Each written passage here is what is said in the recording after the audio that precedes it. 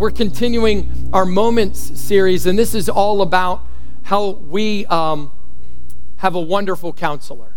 And I don't know about you, but I've been a pastor for 20-some years, and between me and you, we all need counseling. We need a wonderful counselor. And the Bible says in Isaiah 9, right?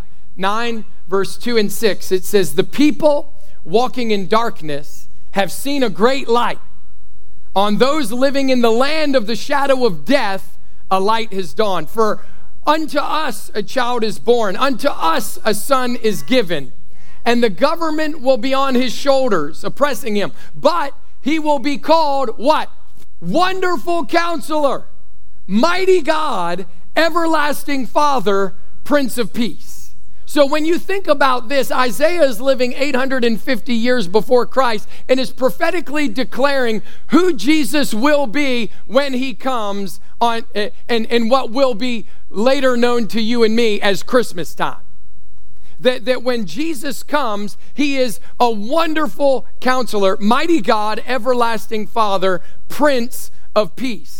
And as I think about this, Jesus was born in Bethlehem, and 8 days later, he goes to Jerusalem. His mother, Mary, obviously, she just felt like, man, riding a donkey, 9 months pregnant, all those miles wasn't enough. Now let's take another journey to Jerusalem. I'm, of course, being facetious. I doubt she wanted to do that, but the law of Moses required for all Hebrew boys to be presented at the temple, and to, on the 8th day, be circumcised according to the law of Moses, the covenant of Abraham, and to get their name. So Jesus didn't actually get a name until the 8th day. The angel told Mary what his name would be and what she would call him, Emmanuel, and Jesus, Savior, Jesus meaning Savior, Emmanuel meaning God with us.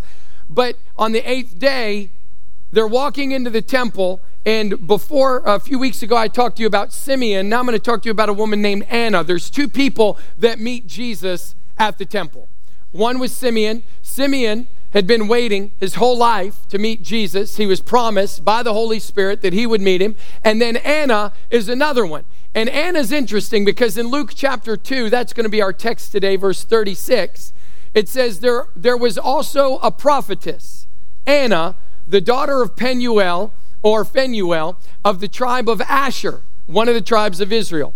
She was very old. Everybody say very old. I want you to know God can use you no matter what age you are. Are you with me? God did not call you to retire in his kingdom. You with me?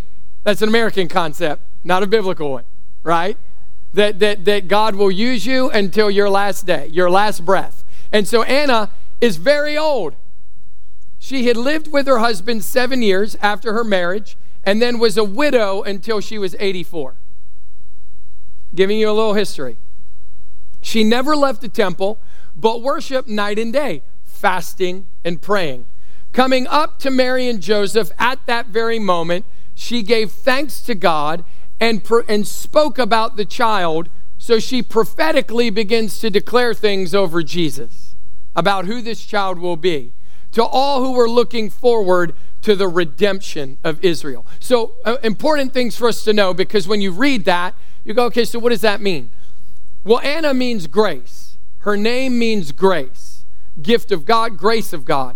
And so really what God is declaring is grace is coming. Grace is coming. How many of you are happy for grace? Thankful for grace? I'm thankful for grace. Phanuel means the face of God. So here's Grace, the daughter of the face of God. And Asher means grace again. It's the 5th tribe of Israel, and 5 is the number of grace. So God is reiterating, just in the name of the person that met her, the history of the person that met Jesus. Are you with me today? God can use all of that.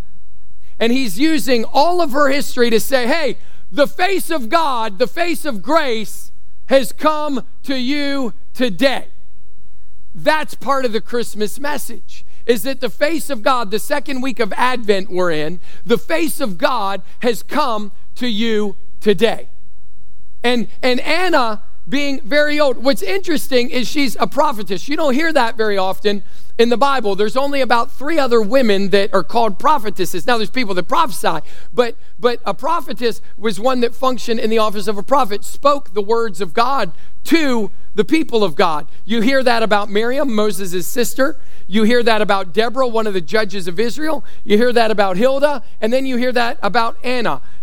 And I think that's remarkable because Anna, here's what I want you to see. Anna had lived alone for almost 80 years. And in that time, she could not inherit property. So she probably, very likely, had to live off of what people gave her. If you think about it, because the Bible doesn't say she had any kids, no sons to take care of her. So I want you to think about Anna's life for a minute. I want you to think about maybe the fact that she got married and was probably hoping for some children. Maybe she got married and was hoping to have a long life with her husband. And all of a sudden, all that is lost because he dies. And a lot of people might get tripped up by that. And it's okay if you do. We've all been there in a lot of ways when we encounter things that are difficult and wonder, God, why? And where are you in all of that? But here's what's interesting about Anna. She, I think, asked the question, maybe my pain has the potential to be a platform to display the power of God. Maybe my pain has the potential to be a platform to display the power of God. She flips the script a little bit because instead of saying, oh, I got God hurt or I got church hurt or and all those things can, whatever. She actually goes to church all the time. From that moment, she starts going to church all the time. The Bible says she never left. Are y'all with me? That she never left, that she didn't go, God, why? Or God, where are you? But she never left, that she fasted and prayed and worshiped at the temple. I don't know about you, that challenges me in a major way because I do not always respond to things the way that God would want me to. Right? And yet this woman, facing excruciating loss and an uncertain future and one that did not look good for people like her in that time in world history, says, you know what? Maybe my pain can be a platform.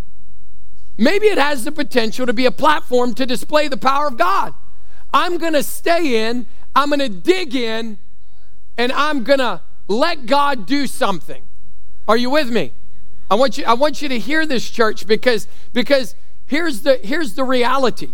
I don't know if Anna had insight into the reasons behind her pain, and maybe that wasn't even a question for her.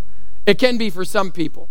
But what we do know from the Bible is that Anna got insight into the things of God and into the Savior. That's what we know she got insight into. And a lot of us will spend time looking back and miss what God has forward for us. Are you following me? And I don't want to diminish what's behind you. I just want to motivate and inspire you for what He has ahead of you. And so what she gets is childlikeness. Because the more childlike we are in our faith, the more ability we will have to live with the privilege of mystery. That some things, mystery is a privilege that we carry. And once we get to the other side, we'll know fully as we are fully known. But on this side, there's a mystery and there's a privilege that we get to carry with it. And if you really, really want to know, she rested in the sovereignty and care of a loving Heavenly Father. And it's our ability to live with mystery that will speak to our childlikeness. And here's the reality.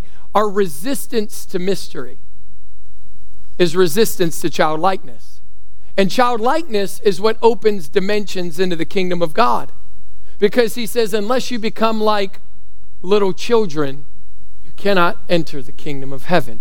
That there's something about faith and about trust in God in every season, in every circumstance, in every challenge, in every difficulty that enables you to access a level of grace. grace for your situation, grace for your challenge, grace for your pain, grace for your victories, grace for your wins. And if you resist that mystery, then you won't be able to access that in the way that God wants you to. So Anna, I think at some point probably gave up the pursuit of understanding and accessed peace that passes it anyway. There's a peace that passes understanding. Because I want to be honest with you, there's some things in life that whether you understand them or not aren't going to heal anything. But his presence does. Are you with me? She knew, I don't have to have the understanding, I have to have the presence, so I'm not leaving the house of God. Is anybody out there today? She said, I think I'll just maybe do a little fasting, maybe do a little praying, maybe do a little worshiping, and I'll build that as a rhythm in my life. And something remarkable happens. She gets into the presence of God, and she finds grace for anything but grace. She did not have a grace-filled life in terms of her circumstance, but she did in terms of the presence of God in it. Are you following me? She the only thing that she could control, and I want our church to grab a hold of this, is her response. The only thing that she could control was not what happened, but how she chose to respond to what happened. And she placed herself, this I think is critical, she placed herself in a place of promise. Come on. She placed herself in the path of promise. She knew, okay, God's going to do something. God's going to do something. Come on. God's going to do something. And I'm going to stay here until he does something. But stay here until he does something. She never left, but worshiped night and day, fasting and praying. Never left. I want to ask you, I want you to find the things that you will never leave. What are the things in your life that you will never leave? Because those things are your lines in the sand. Those things are the things that come hell or high water. No, this is what I'm committed to. This is what I'm committed to. No matter what, this is what makes up my life. This is what defines who I am. I'm not leaving God. I'm not leaving his word. I'm not leaving his presence. I'm not leaving his house. You'll find all kinds of people in the house of God. We're all at different places. I'm not leaving it if somebody hurts me, if somebody offends me.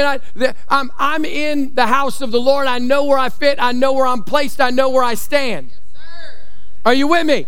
There are certain things that if you don't know you won't leave, you will pursue anything. You will pursue anything if you don't know what you won't leave. Yes, sir. Are you following me?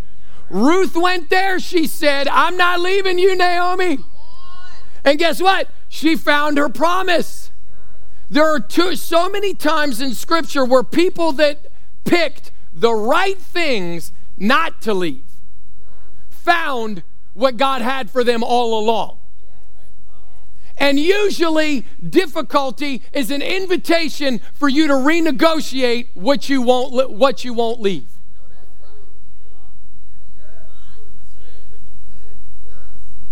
But are we glad that Anna was there? Because she's one of the witnesses of Jesus Christ. The Bible says, let out of the mouth of 2 or 3 witnesses, let a thing be established. So here we got the angels at his birth. There were no wise men yet. I don't know if you read the scripture. They weren't there. All these little scenes that you see, they're totally unbiblical. They're really cute, but they're not real. The Bible says when wise men came, they saw him walking around his mother to the house. I know, I'm sorry, I just ruined Christmas for some of you. You're going to be throwing out wise men in your manger scene. They were there. The reality is that you had the shepherds. Listen, you had the shepherds. You had Simeon.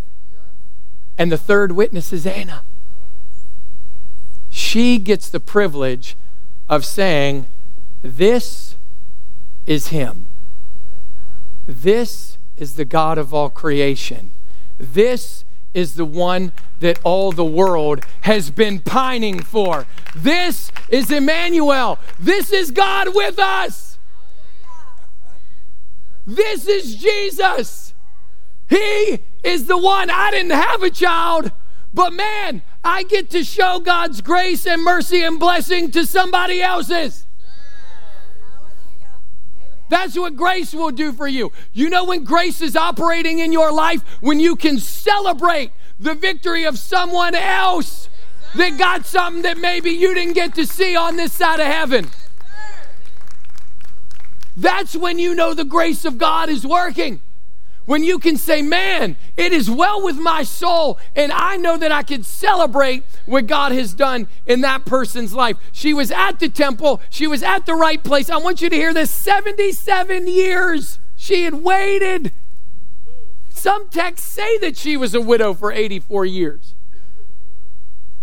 Think about that. Woman is really mature. And yet, she waits for the redemption of Israel. Church, we need a counselor. We need a wonderful counselor. The reason Anna's able to do what she does is because she had a counselor.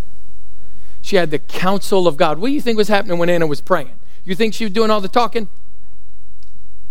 You think maybe God was downloading some things into her saying, stay here. Wait. He's coming. Wait. Wait, God, I've been waiting for like 70 years here now. Wait. I don't know about you, but after 10 minutes, I'm ready. I'm ready. I'm like, okay, God, yep, got things to do. Wait.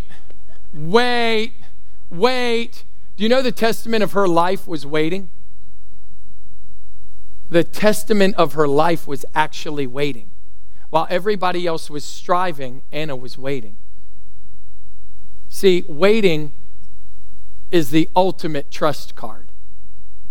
Waiting is going, God, I trust you so much that I don't feel the need to take it into my own hands and force it. I don't have to look for it. Waiting is going, I trust you completely, so I'm at complete rest, knowing that you will fulfill your word. Man, that nothing can shake you when you get to that place. Nothing.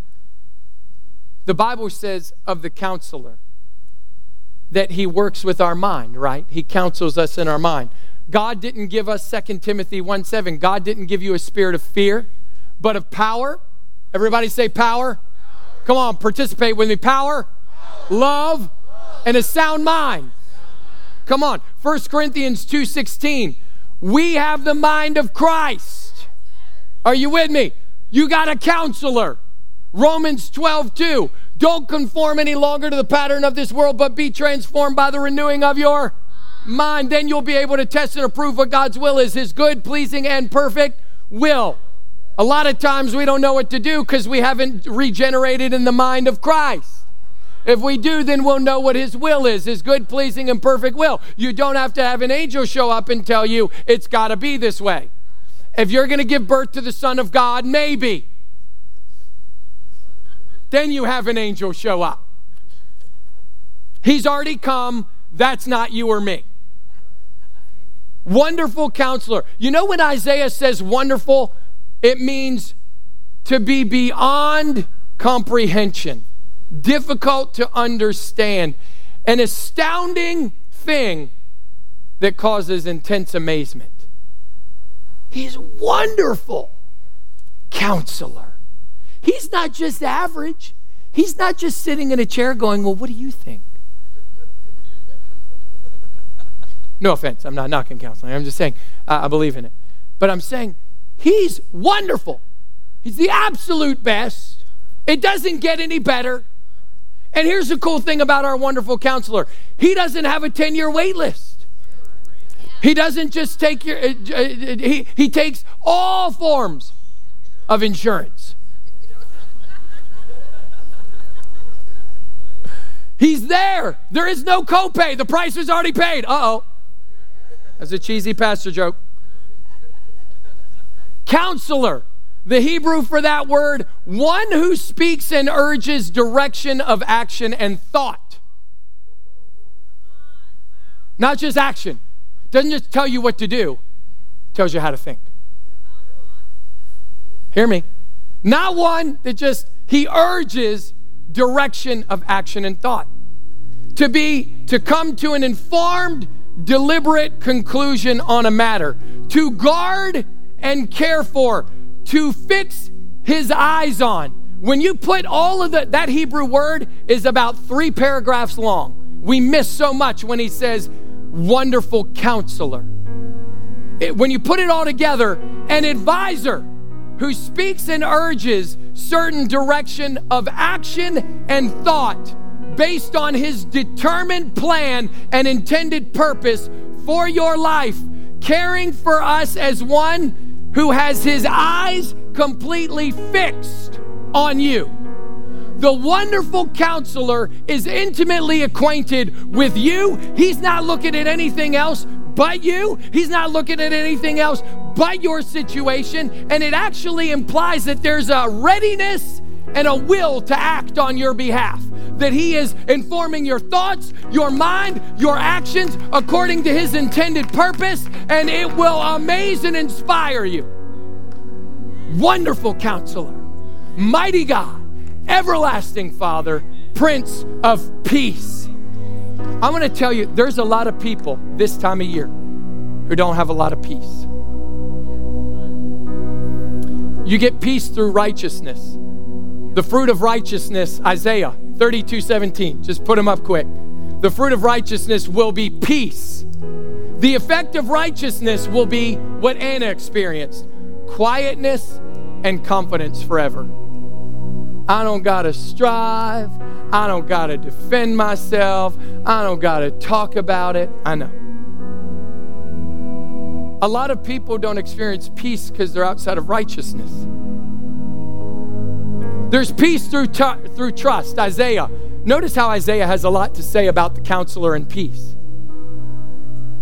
You will keep in perfect peace him whose mind or thoughts are steadfast or fixed on you, because he trusts in you. Keep means that God will keep you in a secret, hidden place. Nothing can touch you. No one can find you. He's watching and guarding over you. That's what it means. He will watch, guard, and hide you. In peace, shalom, in completeness and wholeness for all that you need. Because your mind is steadfast. Steadfast is really, really important. It means that I completely rely on. I completely lean against. You know this cup? Just show you this beautiful Hope Point mug. It does not strive to lean on the table. All of the pressure and all of the weight is on the table. What steadfast means is that my life is so reliant on Jesus, I don't even feel the weight of it. He will keep me in wholeness.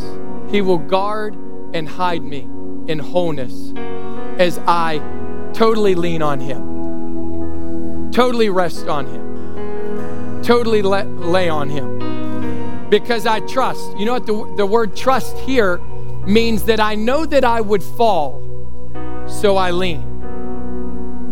The word trust actually means to fall, kind of like trust fall. It means that if I'm walking under my own strength, trying to work it out in my own ability, I'd fall. So knowing that, I trust. I put everything I have on a reliance so that I don't fall. Are you with me? See, trust is knowing who you are without him. It's knowing who I am without him. And I would fall. Big time. But guess what? If I'm leaning on him, I can never be shaken. You can never be shaken. Peace through obedience. Isaiah 48:18. There he is again. If only you had paid attention to my commands, your peace would have been like a river, your righteousness like the waves of the sea. we obey the commands of God, rivers are refreshing. They're life-giving. Waves, constant. If you ever watch the ocean, the waves just always come, don't they? You've never been to the ocean and never seen a wave not come on the shore, right? Isaiah is saying the peace will always return. It will always be constant if you follow the commands of the Lord. I love that the waves wash out, wash away, erase everything that I write on the sand. Everything that I've done in my life. The moment I decide to say yes to Jesus, to trust Jesus, His peace just washes it all away. All away. Like the waves. I love this one. Peace through Jesus. Isaiah 53. He was pierced for our transgressions, crushed for our iniquities. The punishment that brought us peace was upon Him, and by His wounds we were healed. If His blood is priceless, then His peace, the peace that bought it, is endless, indomitable. It will always win. If His blood is priceless, He paid for your peace as your wonderful counselor. And He counsels you to stay in it. If it's been purchased, then it can be owned, church, not just rented. If He purchased it, I don't know about you. When I purchase something, I own it. I don't take it back. Say, oh, my time using it's up. That's renting. Jesus bought it, so you can own it. Not just rent it. You're not in a rental relationship. You own it. We got receipts, as the young kid says. We got receipts. What's His receipts? The receipt is the blood of Jesus Christ. We know what happened on that cross. That's our receipt. We know what was bought. You know, I used to love that show, Extreme Home Makeover, because they made everything nice and clean. But they'd give people new houses. They had never seen them. And they'd have all this stuff in the house that was particular to them. Do not allow Satan into your house. Don't give the enemy a foothold. Can you imagine if they had walked into that house and the people that built it said, we can't go into this room? Well, no, my provision is in that room. My provision is in that room. Jesus did an extreme home makeover, and you got the enemy keeping you out of one of the rooms in your house. That's where the provision is. You allow God to speak to that. The last thing is Jesus, our wonderful counselor, gave us another one, the Holy Spirit. Come on. He said, I'll send you the counselor. He'll be with you forever. He'll lead and guide you into all things. He'll convict you in regards to sin and righteousness. What did we just read? That in righteousness there is peace. So when I have the Holy Spirit and I'm listening to Him, I always have peace. Are you with me today? I want you to bow your heads. I want the counselor to come to you today. Mighty God, everlasting Father. There might be people here that have never, like Anna, met Jesus.